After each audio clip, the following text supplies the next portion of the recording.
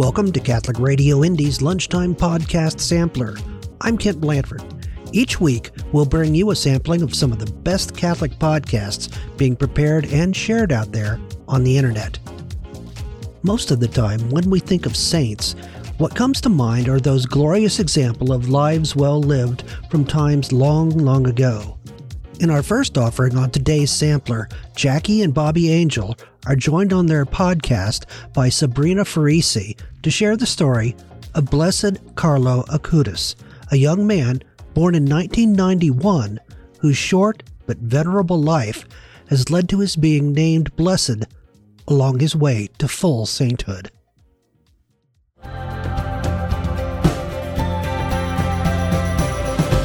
Hi, welcome back to Conversations with Jackie and Bobby. We're your hosts, Jackie and Bobby Angel, and today we're blessed to be talking with a wife, a mother, a journalist, and an author, and to dive into her story as well as the story of Blessed Carlo Acutis, the amazing discovery of a teenager in heaven, written by our guest today, author Sabrina Farisi. Sabrina, how are you doing? I'm doing good. How are you guys doing? Good. Doing well. Yeah, the weather in Texas is always something. Keeps us on our toes. But we're doing great. The one here in New York is pretty, I know. Yeah. So Sabrina, you are based in New York. Could you share a little bit of your story of faith, and how you got into writing, into journalism, etc.? Sure.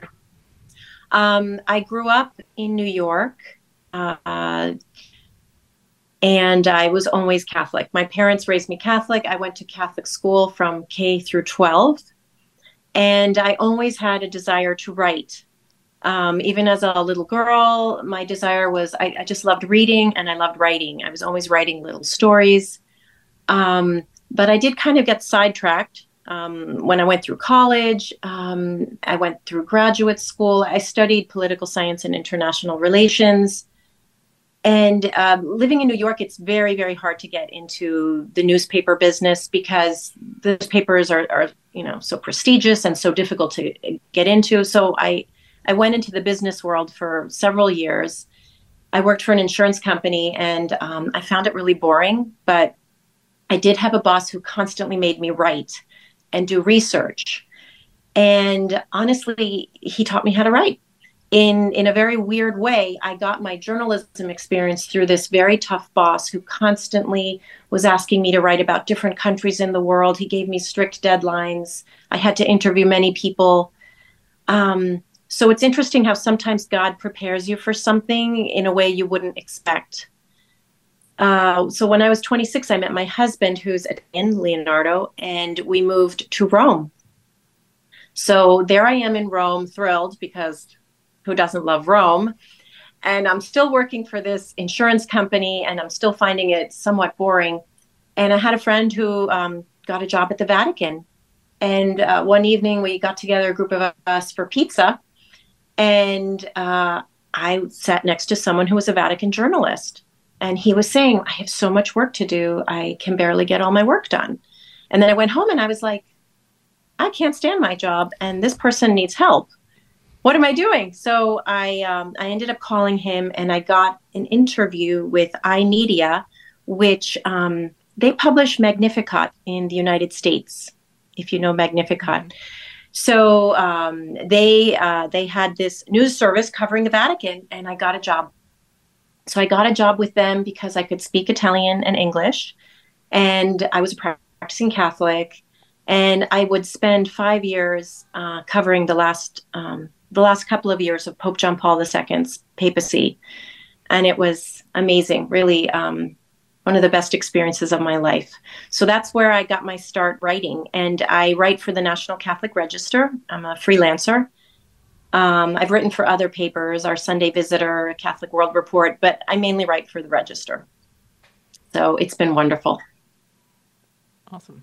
We just had a recent anniversary trip to Rome and ate all the cheesy pasta that we could, and just loved walking around the city and all the ruins. Oh. And so I can imagine, like, it was just a whole lot of different experiences, a whole lot of great people to talk to while you were there. It was amazing. Being that I grew up in New York, so I'm used to things being modern, skyscrapers. But what's amazing about Rome is everything is so old and ancient. And if you're a Catholic, there are so many things. I mean, there's so many churches there, saints that are buried there. There's so much history for Catholics. So I really appreciated it. I loved it. Being a journalist, did you get any kind of backstage pass? Like, did you get to meet John Paul II, Pope Benedict? Yes. Yep. I got to meet Pope John Paul II 3 times in person. And I went to many of his, audiences with thousands of people, of course. I met Pope Benedict before he became Pope, when he was a cardinal. And I even met Pope Francis when he was just the Archbishop of Buenos Aires and when he was created cardinal. So you just bump into a lot of people just in front of St. Peter's Basilica, just walking around. It's amazing who you will bump into. So, no, it was a wonderful experience. I'm super grateful. And then after that experience, so when did you move back to the States? We moved back in 2005. In 2005, we moved back to this area. We're north of New York City, and we have 5 kids. So at this point, I work from home. I've always worked from home after that. And journalism is great because you really can do it from home on the phone with a computer. It's great. So did you already had some kids in Rome then with you? I did. I had 2, my 2 older boys were born in Rome. Wow. They're my Romans. Oh. So yeah, my little Roman boys. That's pretty cool. And the rest were born here. Yeah. That's awesome. So we were on the way to Rome, and I was reading this book. Yeah. Someone had given it to us. I forget how it arrived at our house, but I finally made time to read it and been asking for his intercession, but finally read it. And man, his story is just amazing. And come to find out as well that he is buried in Assisi. And we were planning on taking a day trip to Assisi. That was already planned for this. That was our only plan. That was the only outside eating pasta. Because both of us have been to Rome before. Right. And seen all the stuff you have to see the first time. And we knew we wanted to just walk around and go into, the little churches on every corner and, see who's buried there, see the relics there. And we knew the one thing we both hadn't done was go to Assisi. So the fact that you're reading this book... And we didn't know this when we planned to go to Assisi. Yeah, and so I was like, "Are you kidding me? He's there?" And so, in between seeing the Church of St. Clare, where she's buried, the Church of St. Francis, where he's buried, we made time, and we went to the church where he is. And this was in January. It was 40 degrees and windy in Assisi. And there was snow on the ground. There was no one around, no other tourists. And we had just this privileged time to sit in front of his, it's an interesting casket because one side of it is glass and there's a bench right nearby. And we just had this time to sit and pray. And there was no one else coming through the church. Yeah, just ask for his intercession. So let's break his story open for anyone who doesn't know or just is really curious to hear more. How were you introduced to his story, and how were you asked to write this book on him, or was this your own? No, that's a great question. So I found out about Carlo by reading Aletheia. Do you know Aletheia? Mm-hmm. Mm-hmm. Yeah, the website. I had just read it's an online Catholic news service, and there was just a brief article on this boy from Milan who passed away recently, who was on his way to beatification. And of course, that immediately strikes me because I have teenagers, and I'm like, okay. And then one day the Register calls me and they said, "We want you to interview his mother because he's going to be beatified." This was in 2020. So it was the summer of 2020, and I was able to get Antonia's phone number. This is the mother of Carlo Acutis, and set up an interview with her. And, just on a human level, I was being asked to interview a woman whose son had died at the age of 15. And just that story alone was enough to break my heart because I had to ask her about it. But it was such an amazing conversation we had. We spoke for an hour, and she told me the whole story about Carlo. I didn't know that much. And, we can go through it, but basically, she and her husband were not practicing the faith. And little Carlo, at the age of 4, began to ask really deep questions about God. He was a very precocious little boy, and he would ask her things and she wouldn't know the answer. And so she started to realize, I have to do something, because at a certain point, he's going to lose respect for us. Because, he would ask about other things that she could answer because she's a mom. But on these issues about the faith, she didn't know anything, because she just, like so many Italians, she had gotten her sacraments, but wasn't practicing at all. So because of Carlo, she was spurred on to start studying the faith. She started to take theology classes. And really, he pushed her to start her spiritual journey, as she put it, and to become a vibrant and practicing Catholic, she and her husband. So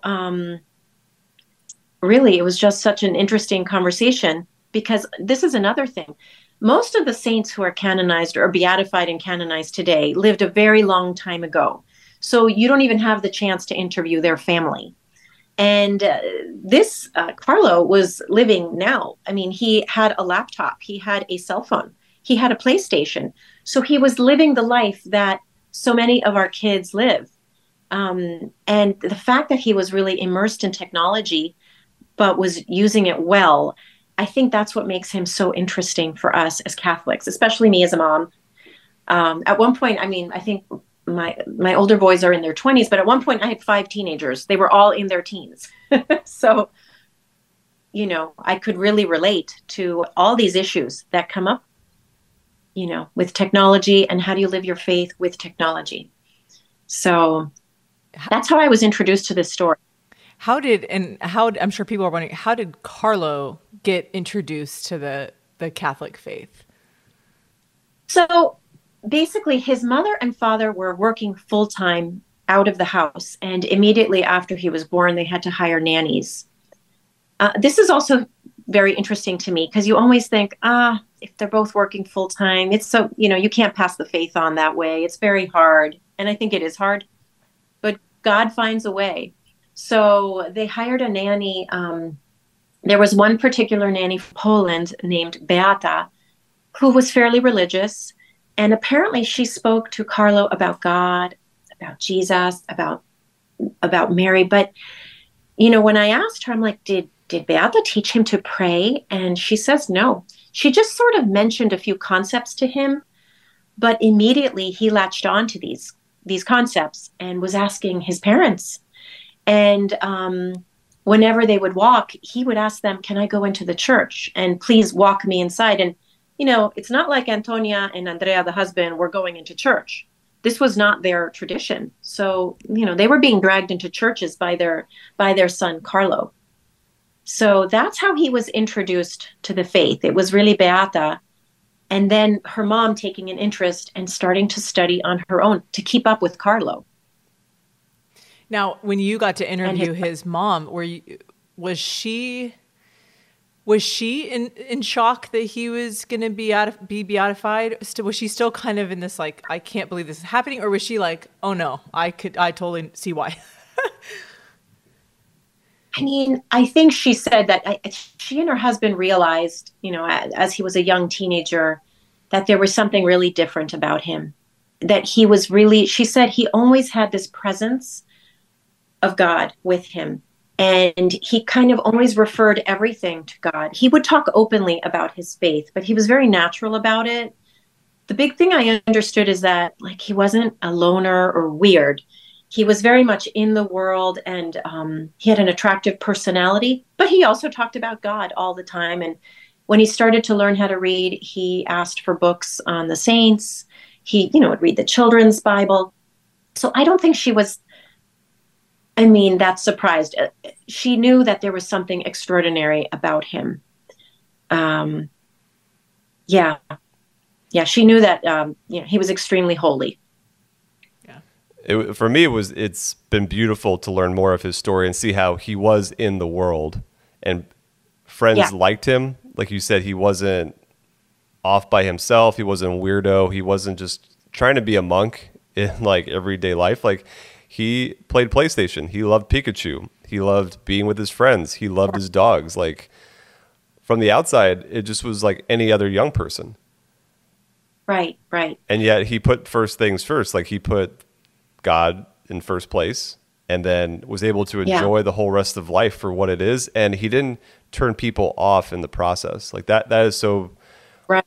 That's such a beautiful challenge for all of us. And for me, I've been reflecting on that quite a bit, because he had a self-imposed rule. He would play PlayStation 1 hour a week.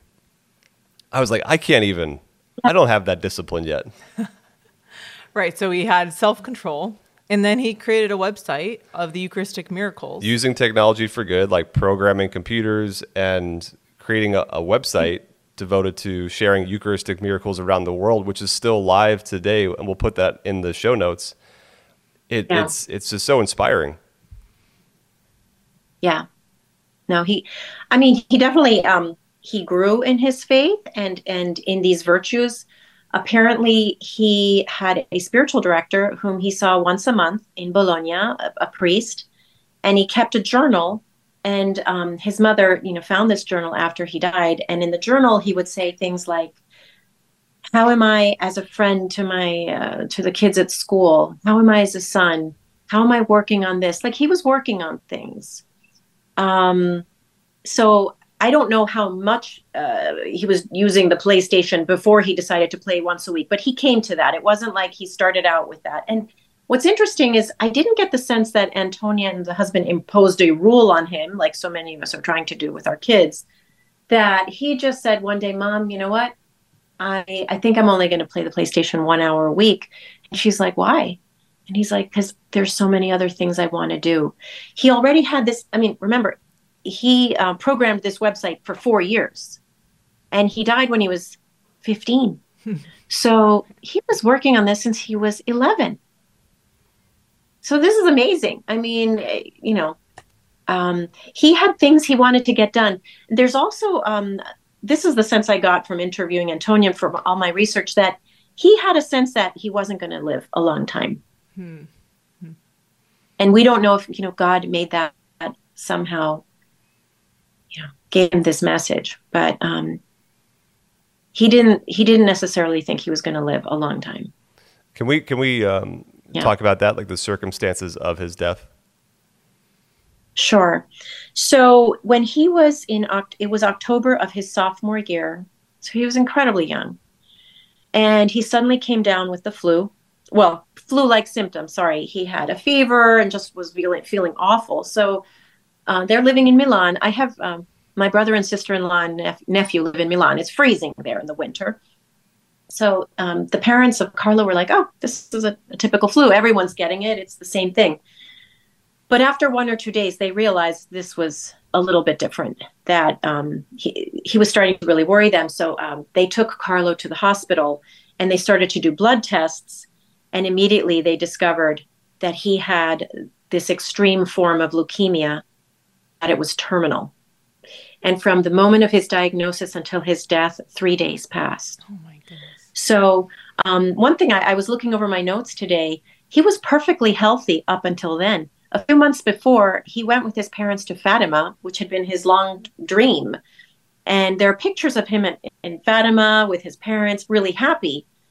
So he was in perfect health up until that week. Wow. So it was a very fast death. Yeah. Yeah. And thank you for sharing too. Like, there's the, we jump to put these saints on pedestals and we get excited about them. But there's also like the grieving family, like the mom and dad who lost their son at age 15. Yeah, no. One thing she has said publicly is that if she had not started her spiritual journey because of Carlo when he was 4, she would never have been able to deal with his death. Neither she nor her husband would have been able to handle it. And I think about people who don't have faith and who face tragedies. And I always say, dear God, how can they face it without faith? And when I interviewed her, her voice never cracked or anything. She seemed very happy and serene.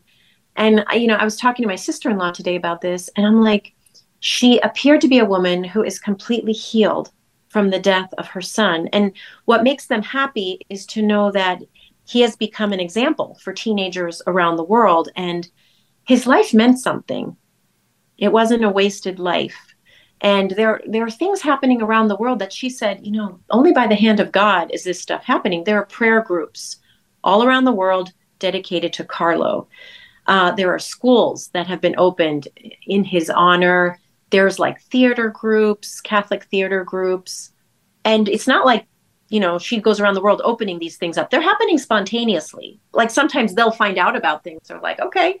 But she said, there's no way, even if I wanted to, we could have organized all this stuff. It's just happening. Yeah, so I think about him because he would be 32 today. Well, he died in 2006. But he was born in 91. I just think I was a youth minister when he would have been one of my teens in my youth ministry. Yeah. It's just crazy. Yeah, it's amazing to think because when I was a youth minister right out of college, I had kids who were born in 1990, 1991, 1992. And that's what's so beautiful for this generation is they see, a young man who is in his tomb. He has his Nikes on. I mean, he's buried with his Nikes, and they're like, he's a millennial. He's just like us. But and Bobby and I have known very holy teenagers as well. Like I'm sure, and you being a mom and raising boys and teens.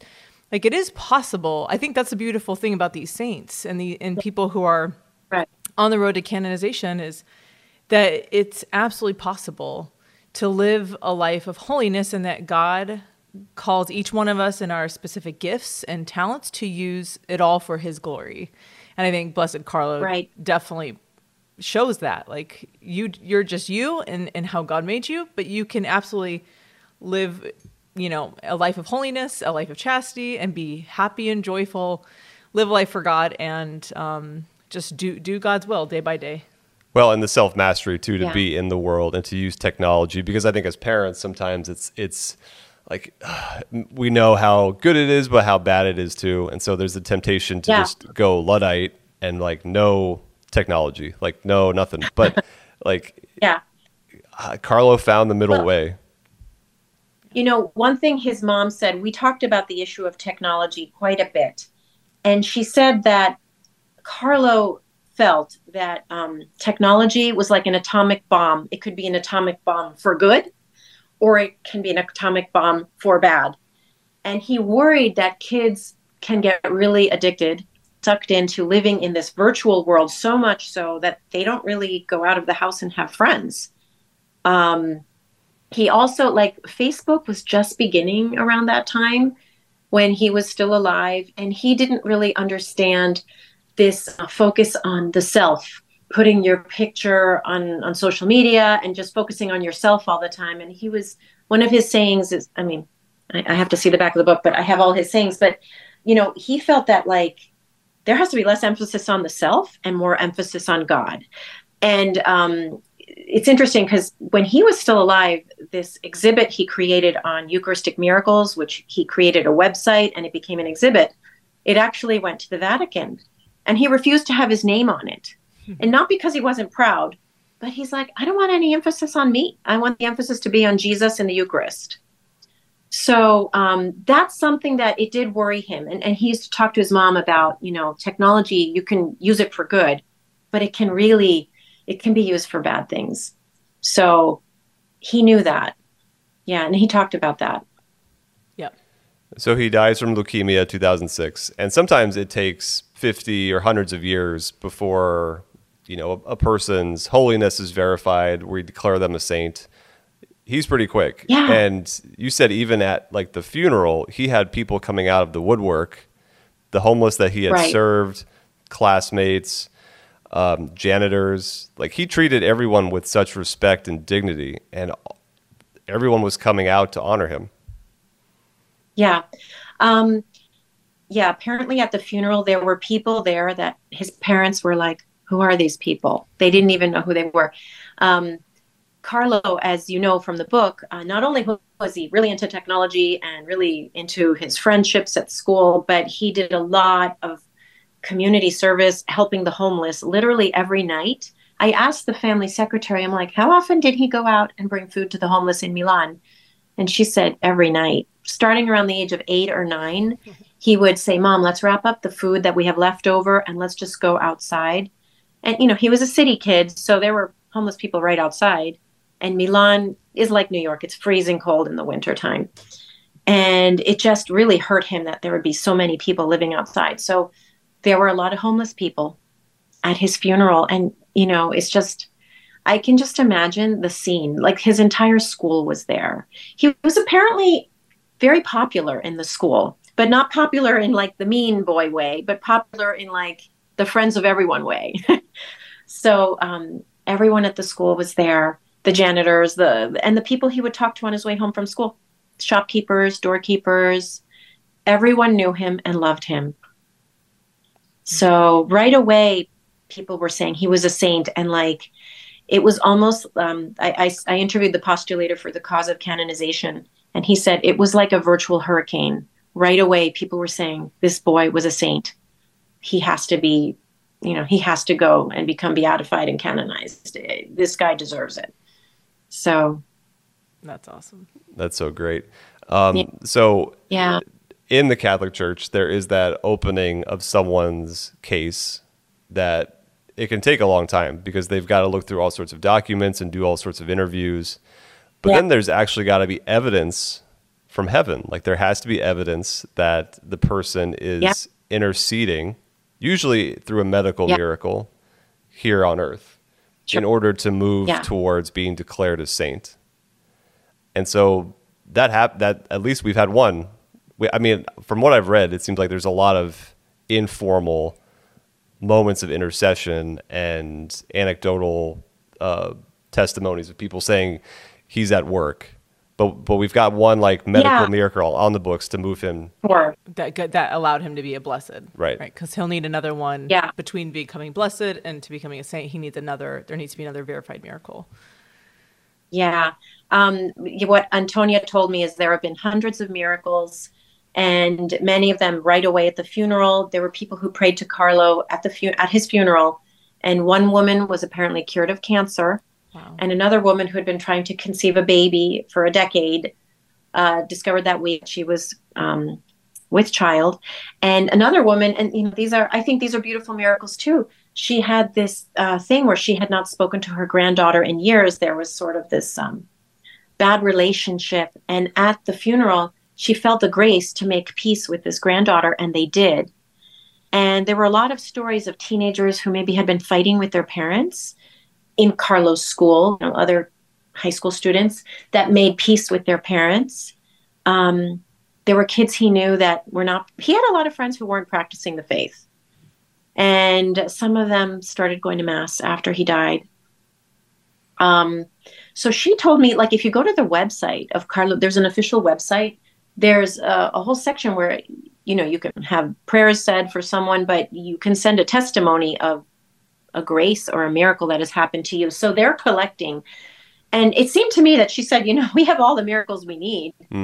It just the Vatican has to choose the right one. But she seemed to indicate that really they had plenty of miracles. But, keep praying. I always say that this is kind of funny, but anytime I have a computer problem or a technology problem, I pray to Carlo, and I swear it always gets resolved. Good to know. I'm really bad with I'm taking that. I always turn it off and then turn it on again. And then if it doesn't work, blessed Carlo. Yeah. So, so I think that there are plenty of stories of graces, of miracles, of favors, of spiritual conversions. And they're all beautiful stories. So let's hope it happens soon, that they canonize him. It's just a matter of time, in my opinion. What's beautiful, too, is that he wanted to be buried in Assisi. And out of all these tropical places his friends were traveling to, they're like, Assisi? Like, there's nothing to visit. But he loved visiting there. He wanted to be buried there. He is. And when we visited, we see St. Clare, we see St. Francis, and then we see Blessed Carlo. And so you've got like hundreds of years in between of these holy people. and yet in our own day and age, God is still working. Like, here he is. And so I just, for me, he's been such a testament against all my excuses. Like, right. He's yeah, like all of us. Yeah. He seems like my little brother that's kind of following me around right now. And like, I'm like, oh, I'm too tired to take the kids to daily mass, or I got too much to do to pray right now. He's like, hey, buddy. Or you're on hour 3 of the PlayStation, or hour 2 going into 3.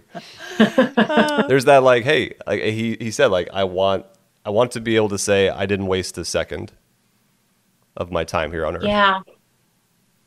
Yeah. No, he's a good lesson for all of us.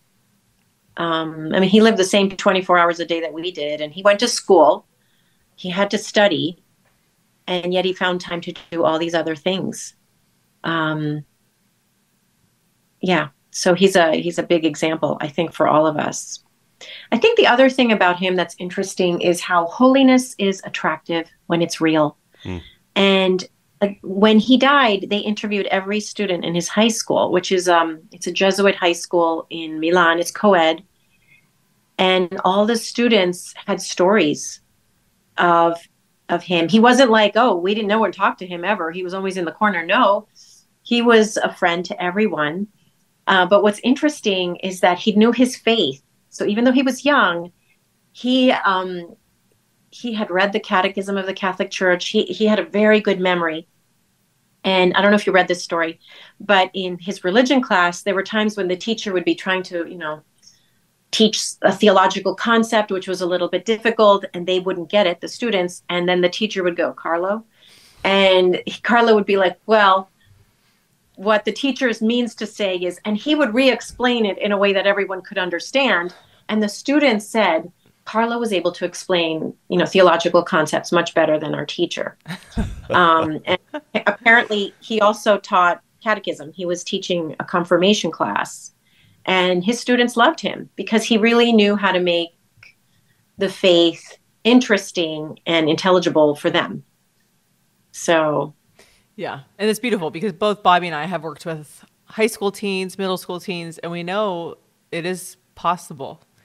Like, people might hear the story of Carlo and be like, oh, yeah, right. There's no, like, kids aren't like that. But Bobby and I know there are young men and women who are like that and who are joyful and holy and just so, and people love being around them because instead of being a kind of a negative person to be around or someone who's kind of life-sucking, there are people out there who are life-giving, who are a light. And so I just imagine him like, yep, that kind of kid, like Bobby had some of those in his, and when he was a teacher, you just had like some of these young men, 15, 16, 17, you're like, wow, you are mature beyond your years. Yeah. There's like a wisdom, a maturity. And so that's beautiful, Carlo. Was there, the other thing I wanted sorry, to, you go. Yeah, go ahead. No, you go. So one thing that, I figured out is that he came from a very wealthy family. Like, very wealthy. The father is the president of an insurance company in Italy.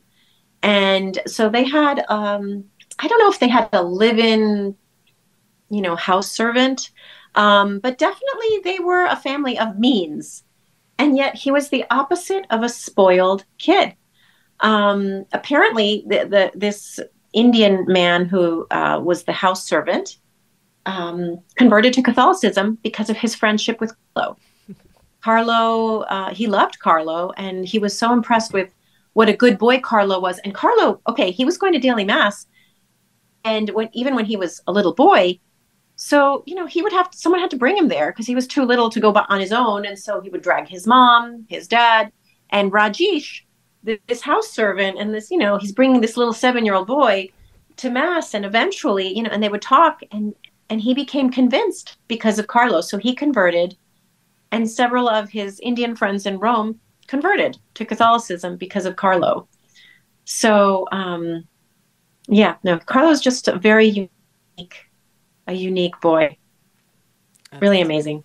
So the website that Blessed Carlo created is still alive. As I mentioned, we'll put it in the show notes. Can you share a little bit more about that website he spent 4 years working on? Right. So, as I might have mentioned earlier, Carlos started to teach catechism. And one of the things he realized is that a lot of the kids in his classes were not excited about the Eucharist, and they weren't that excited about Mass. And, he also realized it's probably because the parents are not that excited. And he said, what can we do to get people more excited about the Eucharist? And then he started to think, well, if people understood Eucharistic miracles more, it might make it more interesting for them. So I think he and his parents went for a trip to Lanciano, Italy, where there was a very famous Eucharistic miracle in the year 800, in the 800s. And so he began to research Eucharistic miracles around the world. And he spent 4 years working on this website. Where possible, he and his family traveled to the sites and took pictures. But if not, he would contact them and they would send him pictures or videos.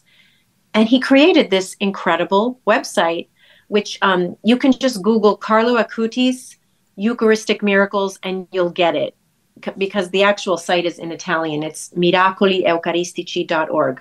Don't worry about it. Just Carlo Acutis Eucharistic miracles, and it will bring you there.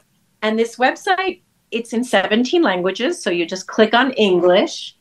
And it has hundreds of stories of Eucharistic miracles. I had no idea. I thought there were only like 2. I'd only heard about, I think one in Lanciano, Italy, and Orvieto. And that was it. And then you start going through this website and you're like, oh my gosh. And some of these Eucharistic miracles are recent. There was a recent one in Poland in the 2000s and 3 Eucharistic miracles in Argentina in the 1990s. So these are fascinating stories. And this is why he stopped playing on the PlayStation, because he was doing research for this website. So this is an amazing website. Oh, this is Carlo's the only beatified person to have been a computer programmer, which is super cool. Yeah. And this is a live website. I mean, you can still look at it. You can download panels.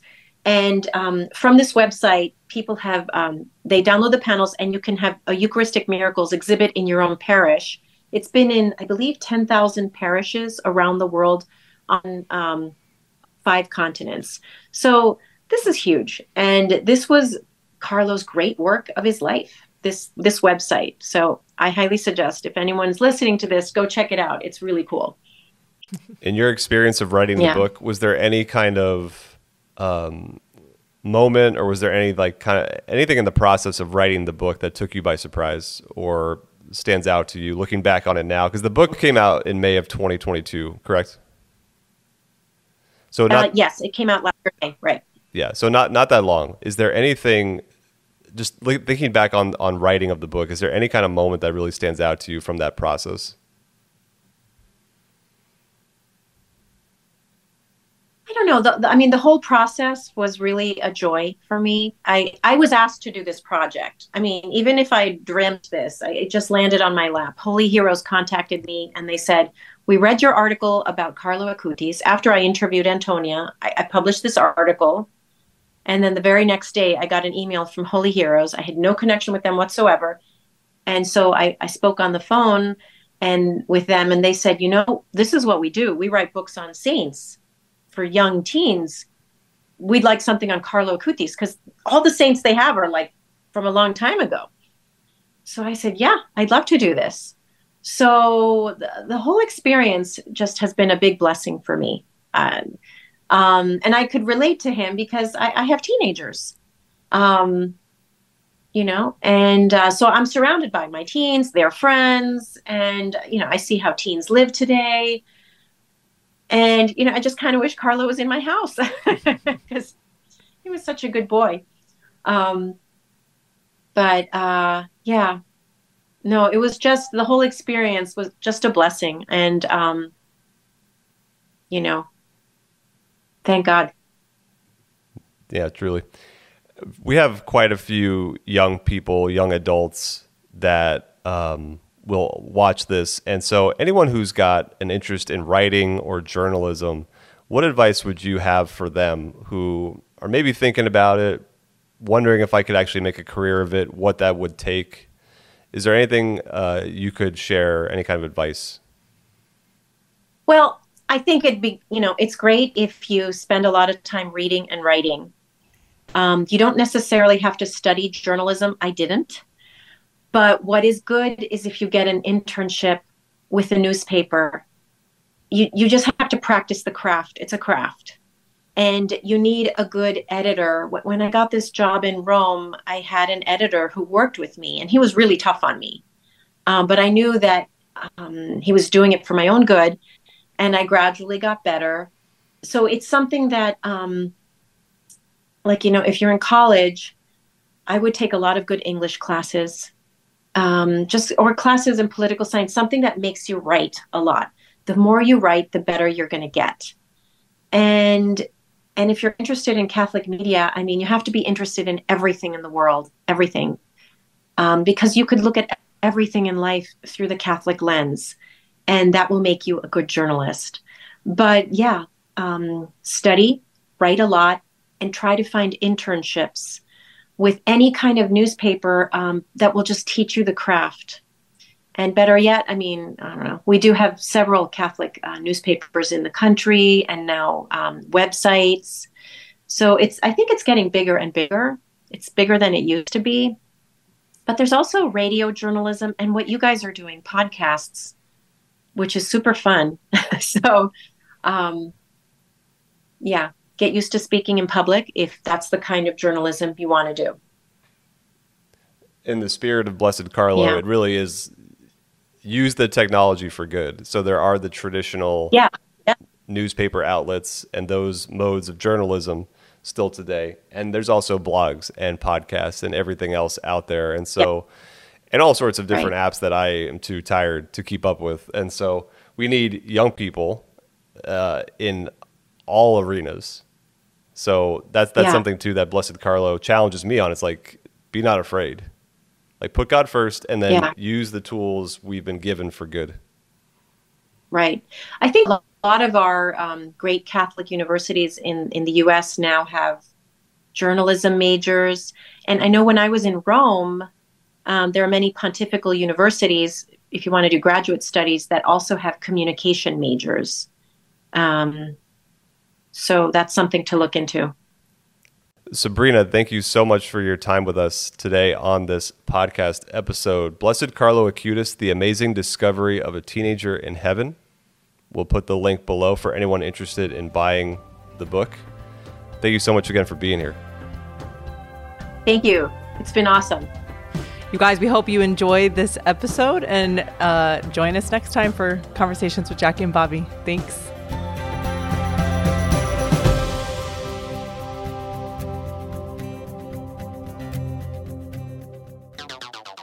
You're listening to the Lunchtime Podcast Sampler on Catholic Radio Indy. We'll be back with more right after this.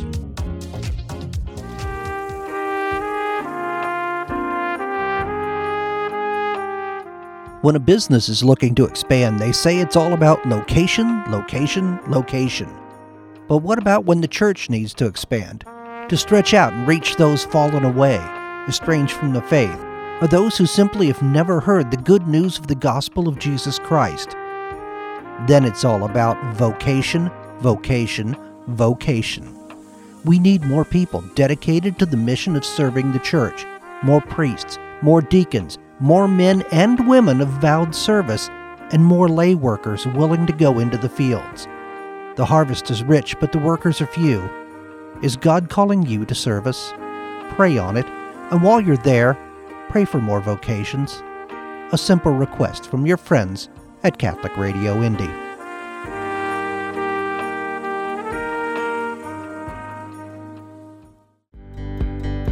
The first radio station signed on back in the 1930s.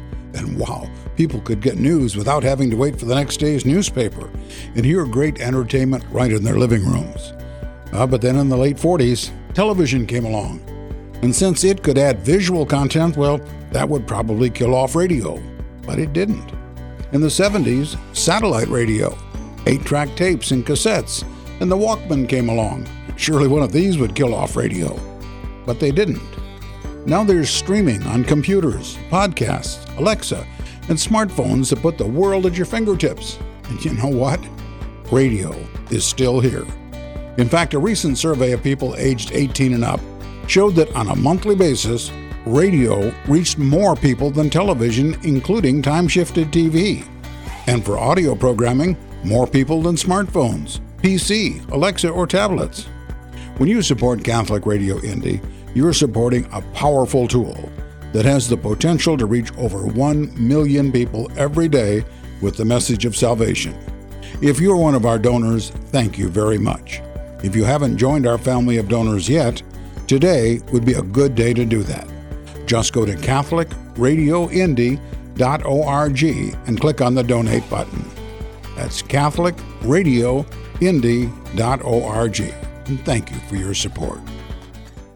Learn more about the Catholic faith in a fun, exciting way. It's Catholic Challenge 2.0. Test your Catholic knowledge with questions like this. Who was the first person born in the Western Hemisphere to be canonized a saint? Was it Saint Rose of Lima, Saint Catherine Drexel, or Saint Isaac Jogues? Answers to this and more with Catholic Challenge 2.0. Catholic Challenge 2.0 every Thursday afternoon at 4:30 on Catholic Radio Indy. Wheels keep turning. Time keeps ticking. The wise keep learning. God keeps teaching.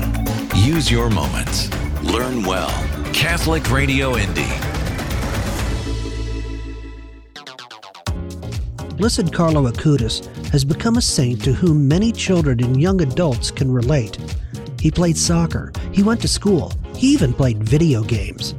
Our next offering on the sampler brings this saint into focus as an example for our youth. In this episode of the Catholic Sprouts daily podcast for Catholic kids, Clara from Holy Heroes introduces Blessed Carlo Acutis as an example that you don't have to be old to be a saint.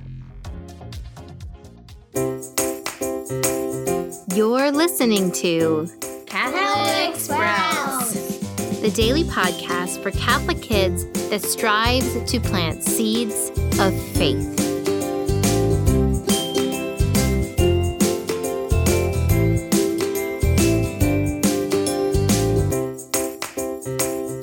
Hey Sprouts, I'm Clara from Holy Heroes. Holy Heroes is a Catholic company that strives to bring the joy of the faith to you and your family. Today is September 12th, 2022. This week, I'm going to talk to you guys about Carlo Acutis. You may have heard of him. He became a blessed in the Catholic Church in October 2020. But here's the crazy thing. While a lot of people become blesseds in the Catholic Church, there aren't a lot of people who become a blessed when their parents, younger siblings, and friends are still alive and even get to be there at the beatification. Carlo Acutis was born in 1991. While most people know him as an Italian blessed, he was actually born in London. His parents were there working for a couple years, and Carlo was born and baptized in London before moving back to Milan, Italy when he was just 4 months old. Before he even returned home to Milan, he had already said his first words, Papa and Mama, when he was just 3 and 4 months old. So he was a pretty early talker. The interesting thing is Carlo's parents weren't practicing Catholics when Carlo was born. It was important to them that Carlo was baptized in the Catholic Church, but Carlo's dad rarely went to Mass, and his mother never went to Mass. She said when Carlo was born, she really hadn't been back to church since her wedding. Even though Carlo's parents weren't practicing Catholics and didn't really talk to Carlo about his faith, he had a nanny when he was a little boy named Beta. Now, this nanny loved Pope John Paul II and would talk to Carlo all about the Polish Pope that she loved so much. And this inspired Carlo to not only also love Pope John Paul II, but to start asking questions about God and why Pope John Paul II loved him so much. His parents were pretty surprised when he started asking him these questions. And they were even more surprised when they would go for walks through Milan and Carlo would stop at every church and ask to go inside. Even though his mom and dad were surprised, they thought it was really sweet, so they would take little Carlo into the church. They were shocked when he would start to go up to statues of our Lord and kiss the feet of the statues. Then, as he walked through Milan, he would also start bringing flowers, walking into churches to leave them at statues of Our Lady. Before he was even 4 years old, Carlo was asking some pretty deep theological questions about God, about the purpose of his life, and what he needed to be doing every day to get to heaven. His parents didn't really know how to answer these questions, and his mother was so taken aback by them that she went to talk to her friend. Now, she asked her friend because she knew this friend was a practicing Catholic, and her friend said, well, you should go talk to a priest. When Carlo's mom approached the priest told her, well, you need to take a theology class to start answering some of these questions. While Carlo's mom originally took the class just to answer her little 4-year-old's questions, she was so struck by what she learned that she continued to take theology classes for the next 12 years. Now, there's a lot more I can say about Carlo, but I'm not going to be able to say all of it today. So we're going to come back tomorrow to talk about what Carlo did during his years in school and what that was like. But before you think that all Carlo did was talk about God or want to go into churches, know that while he loved doing both those things and he encouraged his friends around him to do them too, he also did a lot of things that most other little boys were doing too. Like he loved to spend time with his pets. He had a lot more pets than I think most of you probably do. He had 4 dogs, 2 cats, and a little red goldfish. We'll talk more about them this week too. See you tomorrow. That's it for Catholic Sprouts today. We'll be back tomorrow, but until then, continue to grow in your faith and truly sprout into the beautiful creation that God created you to be.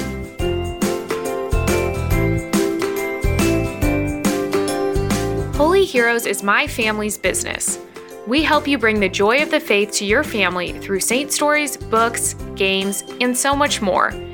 If you enjoyed hearing about Blessed Carlo, click the link in the show notes to get the free Holy Heroes 4-page coloring download about Blessed Carlo.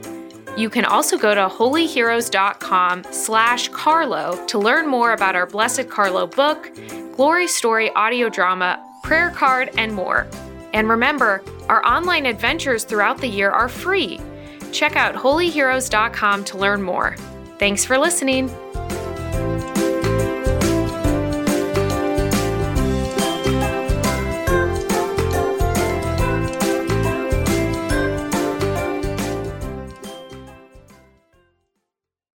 This show is a production of the Spoke Street Media Podcast Network. For more great podcasts, visit spokestreet.com. The feast day of Blessed Carlo Acutis is celebrated on October 14th. This is Franciscan Media's Saint of the Day for October 14th. Today, we celebrate Blessed Carlo Acutis. Though Carlo's wealthy parents had their son baptized soon after his birth in 1991, they were not particularly religious. Carlo's questions about faith prompted them to arrange for him to make his first communion at age 7. The boy became a frequent communicant, making a point of praying before the tabernacle, before or after every Mass. At school in Milan, Carlo comforted friends whose parents were undergoing divorce and defended disabled students from bullies. Considered a computer geek by some, Carlo spent 4 years creating a website dedicated to cataloging every reported Eucharistic miracle around the world. But he also enjoyed films, soccer, and playing video games. Diagnosed with leukemia, Carlo offered his sufferings to God for the intentions of the Pope and the entire Church. He died in 2006 and was buried in Assisi. Many of his childhood friends were present in 2020 to witness Carlo's beatification at Assisi's Basilica of St. Francis. There's more about the saints, along with inspiration and Catholic resources, at our website, saintoftheday.org. From Franciscan Media, this has been Saint of the Day.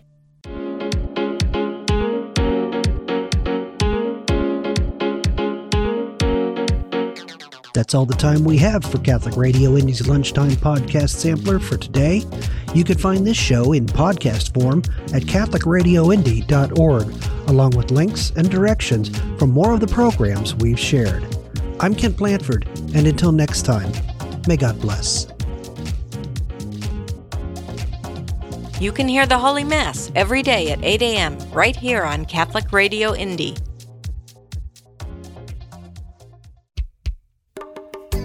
Did you miss something in this show or just want to hear it again? Podcasts of this and all our other great local programs are available 24/7 at CatholicRadioIndy.org.